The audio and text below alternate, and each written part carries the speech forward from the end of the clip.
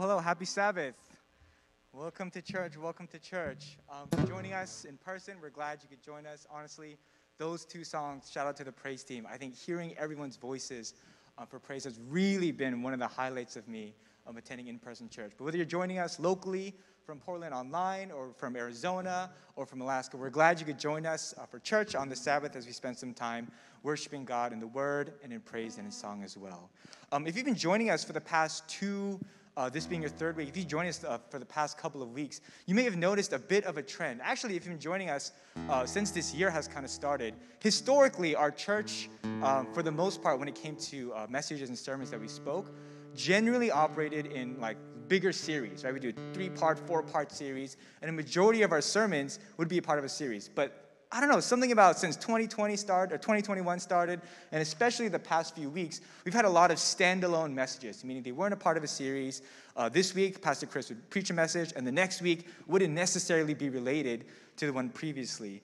But I don't know about you, but the past two messages that Pastor Chris spoke, titled, if you were here 2 weeks ago, it was It's Okay If You're Not Okay, and he talked about legitimizing the pain and suffering that we can experience as a Christian, and he talked about the prayers of lament and David, and how it's okay as a Christian to not always feel okay, despite the fact that you can have faith and trust in Jesus. And last week was a message on an analysis of hope, of how despite the circumstances that may be going on in our lives, we have a reason to hope as believers in Jesus. And the reason and the source of our hope is very specific, and it's in the name of Jesus Christ and what he has done and who he is. And if you've been following us, there's almost been this kind of underlying trend, and especially these past few weeks, even though they weren't necessarily a part of a series, there's something I feel like that connected those, and it's really inspired today's talk as well. And today, the title of my message is Diamond Hands, and it comes from this concept. I don't know, even if you're not really into like the stock market or things like that, I can almost guarantee you that almost everyone has had this conversation before. You may not have said it, but I can almost guarantee you've either been a part of a conversation where this was brought up, or you know someone that believes this way. Man, if I had only bought Apple 20 years ago and held on to it until now, I would have retired. Oh my goodness, if I had just bought Amazon 20 years ago, I'd be set for life. Goodness gracious, if I bought Tesla 10 years ago and I just, bought some Bitcoin and held on to it, I'd be retired by now. Chances are, even if you're not really into the stock market or that's not really an interest, you've probably heard someone say that phrase or someone express that sentiment. Man, if only, right? And there's this idea of like those people that did it, they just got lucky. There's a combination of luck, and it must have been easy to hold on to such a solid company until now. Wow, like it must be nice. It must be nice, and it must have been pretty easy. Props to you. I'm glad you're lucky like that. But recently, I was on the internet. I read this post by someone, and the title of the post was this: Apple holder for 15 years. Here's why it wasn't easy. And he talked about how he bought Apple a long time ago, and he was holding on to it, and all the ups and downs that he faced, and that he was, torn. Should I sell it? What should I do? And like he read all these articles about how like Apple's not innovating, Android's catching up. Like this is like, the market is going to turn. And through all of this, he talked about how he still managed to hold on. And if you know someone about this, and the concept, the reason this series is called Diamond Hands is, if you don't know, it's kind of a internet slang that refers to this idea of buying a stock and holding on to it no matter what, right? And if you know someone that's done this, or if you know someone that has experienced this for themselves, I feel like people that have done this usually fall in two categories. On one hand, there's like someone that bought it a long time ago, but they just bought a little bit of it, and they just kind of forgot about it. And that's not really the person I want to deal with. But there are people, maybe you know them, and you've seen them online for sure, that put a lot of money into a particular stock and held onto it for a long period of time through all the ups and downs, and they really held onto it, and it paid off for them in the long run. They never sold, they held onto it, and now they have this insane amount of money, and they're set for life. And I was reading this, and that concept in this internet slang is called having diamond hands, holding on to something. And I was reading that, and I was reading, articles and kind of interviews of people that have done this. And as a follower of Jesus, I found that to be very, very attractive. Like that idea of where do you get that crazy strong conviction from to hold on to something and cast this vision of what this company can do, of what this stock will look like 10, 15 years down the road and never sell. And just hold on to it after having put like a sizable amount of money into it. And that very much intrigued me as a Christian, because I feel like the past few weeks, the underlying theme of what Pastor Chris has been preaching about and what our church has kind of been talking about as a whole is this idea of what does your faith look like when times are difficult? Right? Last week, Pastor Chris talked about this analysis of hope, right? Despite the things that are going on in this world, how can we as Christians live a life of faith? And this idea of hope in Jesus. And 2 weeks previous to that, Pastor Chris talked about this concept of it's okay to not be okay. When you're in that valley, when you're experiencing pain in your spiritual walk, what is it that you can do to continue on in the faith? And there's this underlying subtle theme that we've had for the past few weeks in our messages and from the pulpit of what does it look like to live out your faith when times are uncertain, when things aren't going that way? How do you have that conviction to hold on to your faith, to hold on to your beliefs, and to live out a life that is faithful to God? What can you do? And I feel like growing up, what I was told, this idea of faith that I was told to strive for, and I don't know if you've heard this before, was you want to have a faith that can move mountains. Have a faith, and reverencing Jesus' teaching, you have faith the size of a mustard seed. You can tell that mountain to move, throw itself in the ocean, and it'll do it. And growing up, I feel like that's a lot of what was kind of told to me. You should strive to have a faith that can move mountains, a big faith, a dynamic faith, a powerful faith. But I feel like over the past few years of my life, and especially recently, the faith that I feel like is much more relevant and attractive to me now is not necessarily a faith that's big and dynamic and flashy, but it's a faith that's firm, that doesn't move, that has conviction. And I feel like the shift for me has been, I don't necessarily want or need a faith that can move mountains. I want a faith that can weather the storm. A faith that when times are rough, that when things aren't going my way, I can still hold on to. Knowing and have that conviction, have those diamond hands to know that in the end that there is hope. That looking around, it doesn't look like there is. There's so many reasons to be discouraged and to not think it, but I know. I have that faith. There's something I can fall back on and hold on to carry me through when the circumstances of my life deem that it may not be so. Today, I want to look at a story of someone that I feel like really embodies this principle and took it to the next level. And because of that, the results of his life were astronomical. But before we go into the word, I ask that you join me in a quick word of prayer. Heavenly Father, Lord, as we explore this concept of what it means to have faith and conviction in you, Lord. Last week we talked about hope, and I feel like the natural continuation of that is we have hope because we have faith in someone, in something, Lord. And I speak for myself when I say, I would love to grow that, Father. How do I grow our faith? And as we go into your word and into what you've taught us and the lives of your past servants have lived, Lord, I ask for that conviction in our hearts, Lord. Whatever is going on in our lives, help us to put it aside and experience the rest of Sabbath and the holiness of Sabbath through this word, Lord. Speak to us, Father, and allow us and help us to listen to your word in our hearts. Praise in your Son, Jesus' name. Amen. The person that I want to look at is, again, a very well-known story in the Bible. It's very famous. It's very kind of children's ministry friendly. And it's a relatively short story in the Bible. This takes place over the course of 4 chapters in the book of Genesis, in chapters 6 through 9. And it's the story of a man named Noah. Most of us know the story, but I'll give a quick kind of spark note overview of what his life is. The story takes place just after the story of Cain and Abel. So the fall of Adam and Eve leave, get kicked out of the Garden of Eden. They have Cain and Abel. They kill, or one of them kills. There's a first fratricide, first murder. And there's another Genesis chapter 5 that kind of explains how humanity had started to fall and the wickedness that happened. And then we get to chapter 6, where we're introduced to Noah. And this is the verse that God talks about in God's kind of commentary on what the world was like. It says, "The Lord observed the extent of human wickedness on the earth, and he saw that everything they thought or imagined was consistently and totally evil.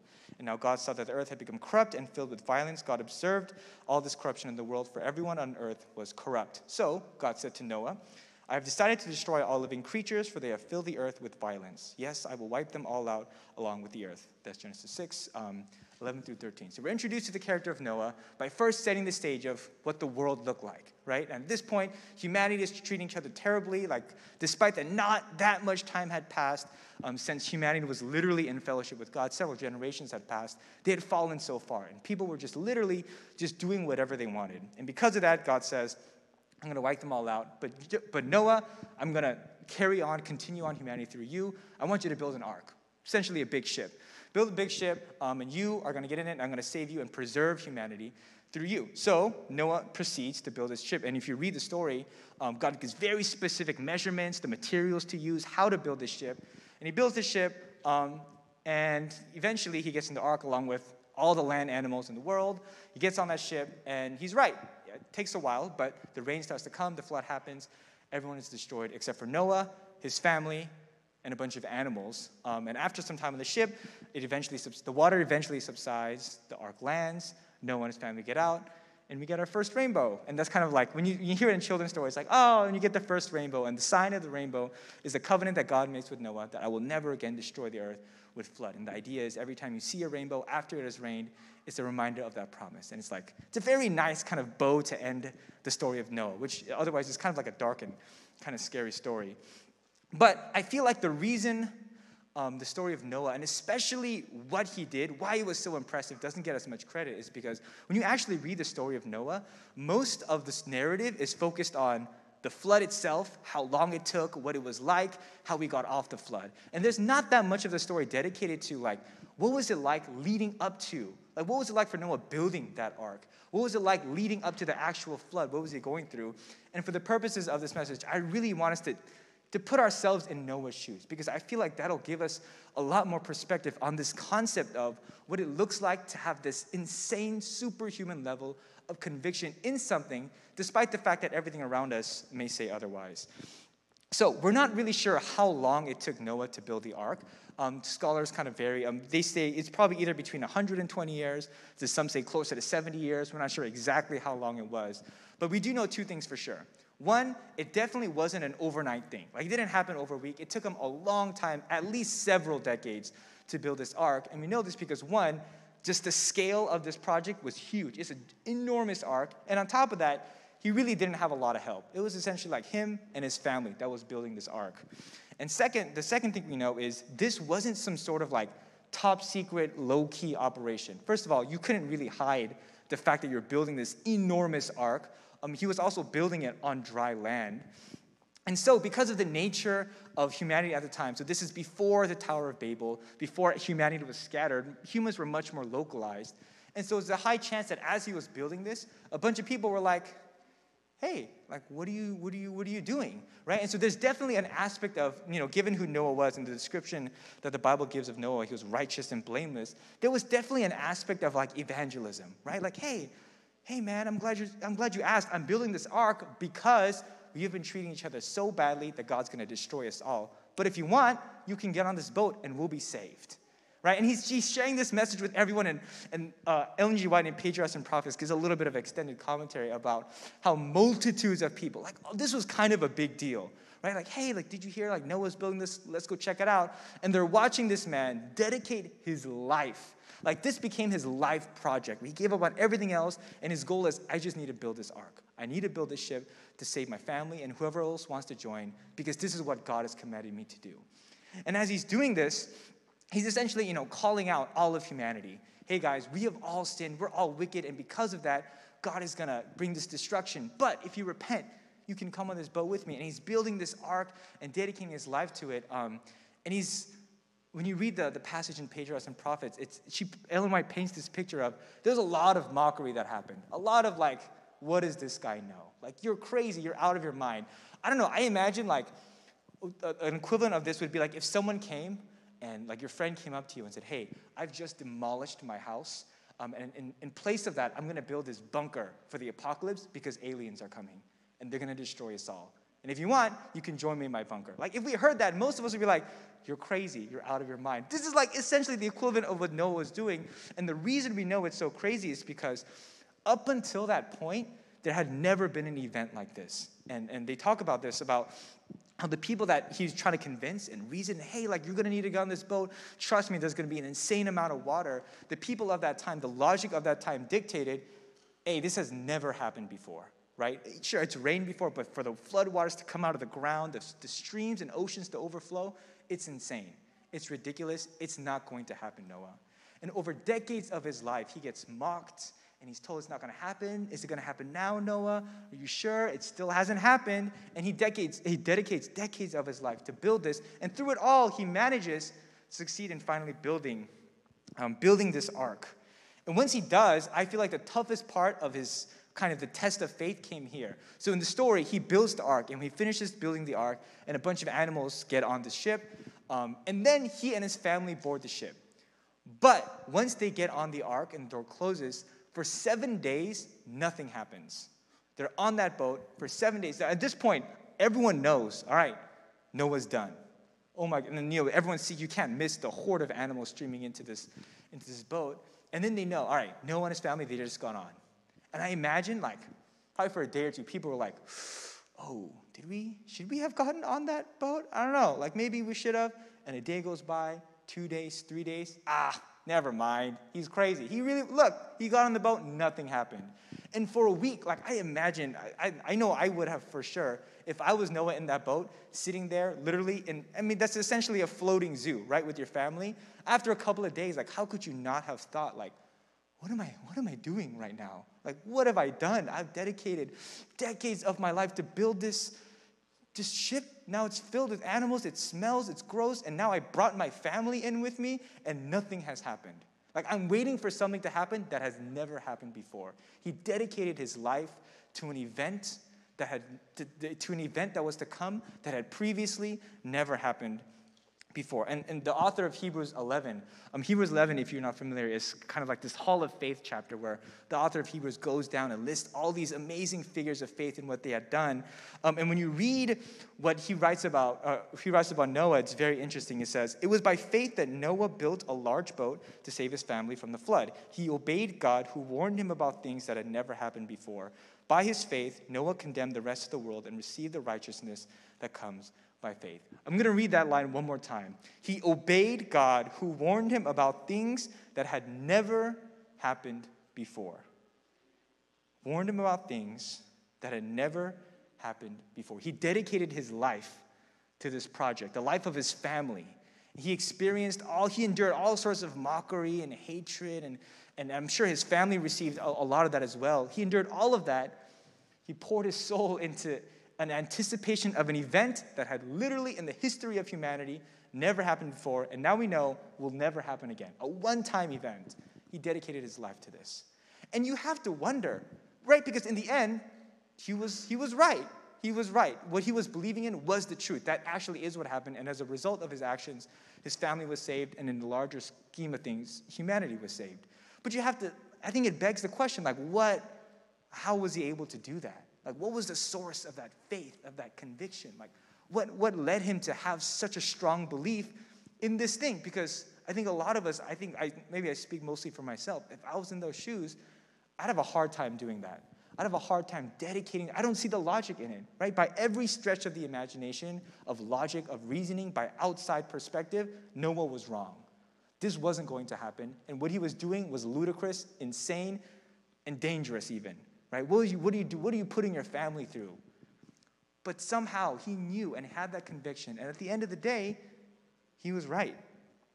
And so I feel like it's worth digging into, like, well, what kind of person was he? How did he have that sort of conviction to know that despite what everyone else was telling him, that he was in the right and that he was doing the right thing in following God? I think you can get a hint from this from the beginning of the story when it introduces Noah. So this is the author of Genesis' introduction of Noah. Noah was a righteous man, the only blameless person living on earth at the time, and he walked in close fellowship with God. So the first two aspects, he's blameless and righteous. Those are things that you are, but I feel like the question we're trying to answer is, well, what did he do that led him to have that conviction? And the description of Noah ends with, he walked faithfully with God. So he was righteous and he was blameless, but he walked faithfully with God. Other translations say he walked closely with God. And that idea of walking with God actually occurs in another section of Scripture, in a also very kind of well-known area of Scripture, in Galatians chapter 5, actually. And if you know it, this is the passage where you find the fruits of the Spirit. Love, joy, peace, patience, kindness, gentleness, and all that. And I think a lot of times when you read that passage, the way it's often taught, at least the way I feel like it was presented to me when I first learned about the fruits of the Spirit, was that these are what you're supposed to do. Right? When you're a Christian, you are to act more loving, more kind, more gracious. But when you read the actual passage, the fruits of the Spirit in Galatians chapter 5, I'll read it to you. There's actually no area of a command at all, and we'll get to why that is. But it says, but the Holy Spirit produces this kind of fruit in our lives: love, joy, peace, patience, kindness, goodness, faithfulness, gentleness, and self-control. There is no law against such things.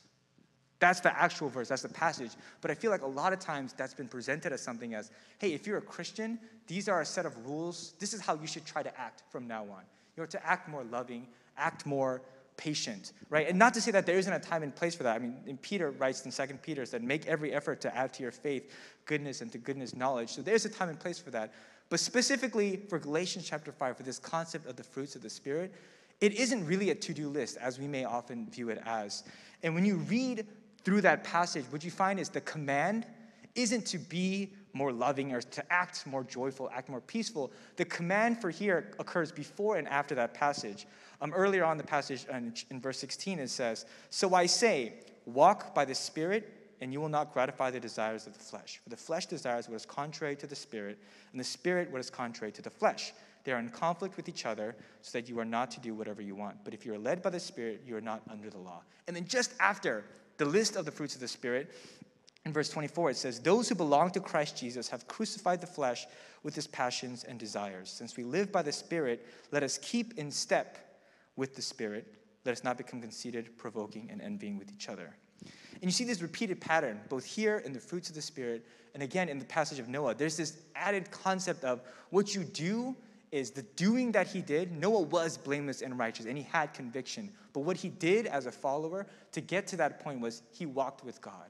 And Paul writes here in Galatians, hey, these are the fruits, these are results of what you get. These aren't actions you try to take. This isn't the goal that you set for yourself. It's a result of walking with the Spirit, of being in step with the Spirit.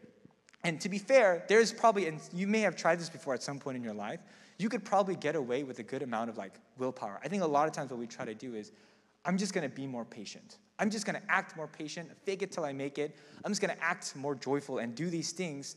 I'm just going to act like I have more confidence and faith in what's going on.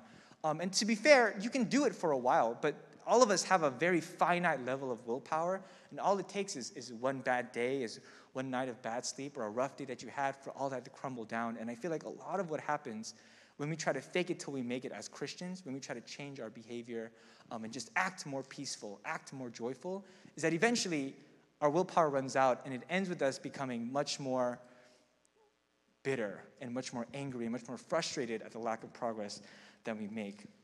And so this application of walking with the Spirit implies there's something that you do in order to achieve these fruits, in order to achieve that conviction that Noah had, these fruits that Paul talks about. You walk with the Spirit, you walk with God. It implies an action, it's something that you do, and it's how you practice our faith. And a lot of times I feel like Christianity can become regulated or relegated to just this thought, this concept in our heads. It's a belief system. It's something that makes you feel better and encourages you, but you don't really do anything about it. A lot of times you're like, I love the concept of Christianity, the benefits that it gives me, the idea of peace that God promises, the contentment that's supposed to come with the Christian life, the fulfillment and life satisfaction, and the idea of eternal life. That sounds amazing. I would love to have those things. But a lot of times, we don't necessarily make the lifestyle choices in order to achieve those things. We want the conviction that Noah had. We want the fruits of the Spirit. I would love to be more loving, more kind, more faithful. I would love to be more patient. But I don't know, walk with the Spirit. I don't know. Walking with God, do we necessarily make those choices in our lives? And for me, I speak to myself because I've been such a big, I'm very guilty of this. I remember in high school, I was finishing high school and leaving to college. This was a phrase I told my friends every time I left SoCal to go to Michigan for Andrew. So every time I was home for break, as I was leaving with a break, I told all my friends this. And I distinctly remember saying this as I was about to start my freshman year of college. We're all eating and hanging out, and I told my friends, hey, I'm going to college, and, I'll be back in December, but I'm going to be real, you might not recognize me when I come back. And they're like, oh, why? It's I told myself, and I told all my friends, I was very open about this. I was like, I'm going to become so big in college. I'm going to become yoked. It's going to be insane. You might not recognize me. I'm going to warn you now, right? And I told that when I left in the fall, and I came back in winter, and obviously nothing had changed. And then in winter, as I was leaving again for my second semester, I was like, hey guys, I know it didn't happen first time. That's because I adjusted, whatnot. I found my bearings. When I come back in the summer, you will not recognize me. I'm going to be so big. It's crazy. And I said that up until I graduated college, right? Every single break, I told my friends, hey man, This is the year you will not recognize me. I'm going to come back and look like so big. And after the first time, my friends were like, oh man, yeah, dude, that'd be great. Like, college, everyone works out in college.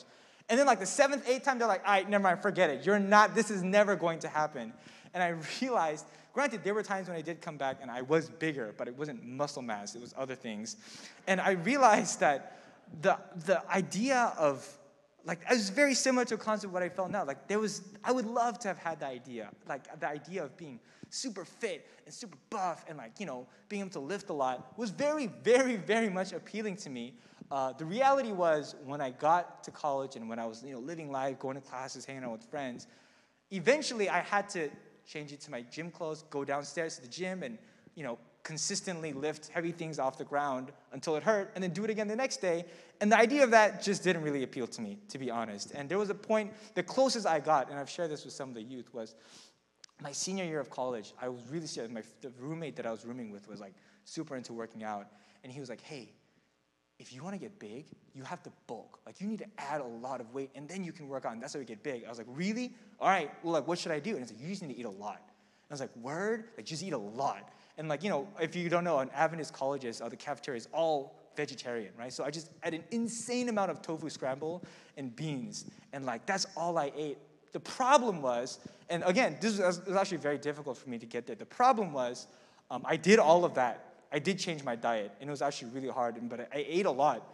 I just never worked out. And so it went from bulking to just like, I just got fat. Like, that's the closest I ever got.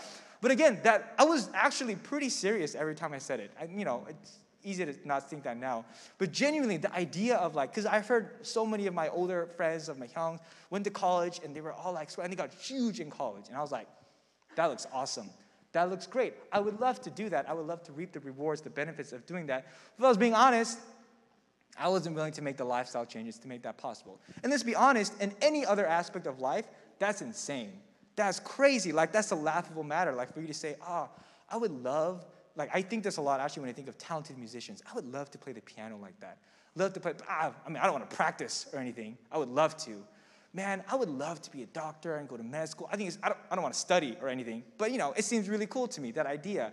And in any other area of life, and we have a phrase for this, that wishful thinking is by no means a way of getting any change or progress in our lives. And I heard this in a message, and I try to remember who the pastor was, but the phrase he said was, it's a little prosperity gospel in all of us. And I don't mean to offend anyone when I say that, but what he was trying to get at is, a lot of times we can fall into the trap of wanting the benefits of being a Christian without actually having to follow Jesus or change our lives. And as another pastor in Portland would say, a lot of times we want to experience the life of Jesus without living the lifestyle of Jesus. And I can say for myself, that's a lot of times the trap that I fall into. Man, I would love to have that conviction that Noah had. Man, how do you have those diamond? How do you stay focused and convicted that this is the truth, even though everything around you seems off? I look at things that Jesus promises and the life that Jesus lived. He was so at peace. He was so peaceful. He was always so confident in things that were going to happen. I want some of that. But then I ask myself, what are the lifestyle changes that I'm making to make that happen? And the reality is, when you read Hebrews 11, and if you haven't, I would highly recommend it. Again, it's essentially a list of all these famous Old Testament like power figures of faith. All the famous figures, they're not on that list because of what they thought. They're on that list because of what their beliefs led them to do, how their beliefs changed their lives. Abraham, by faith, believed and moved his family and lived in tents in a foreign land.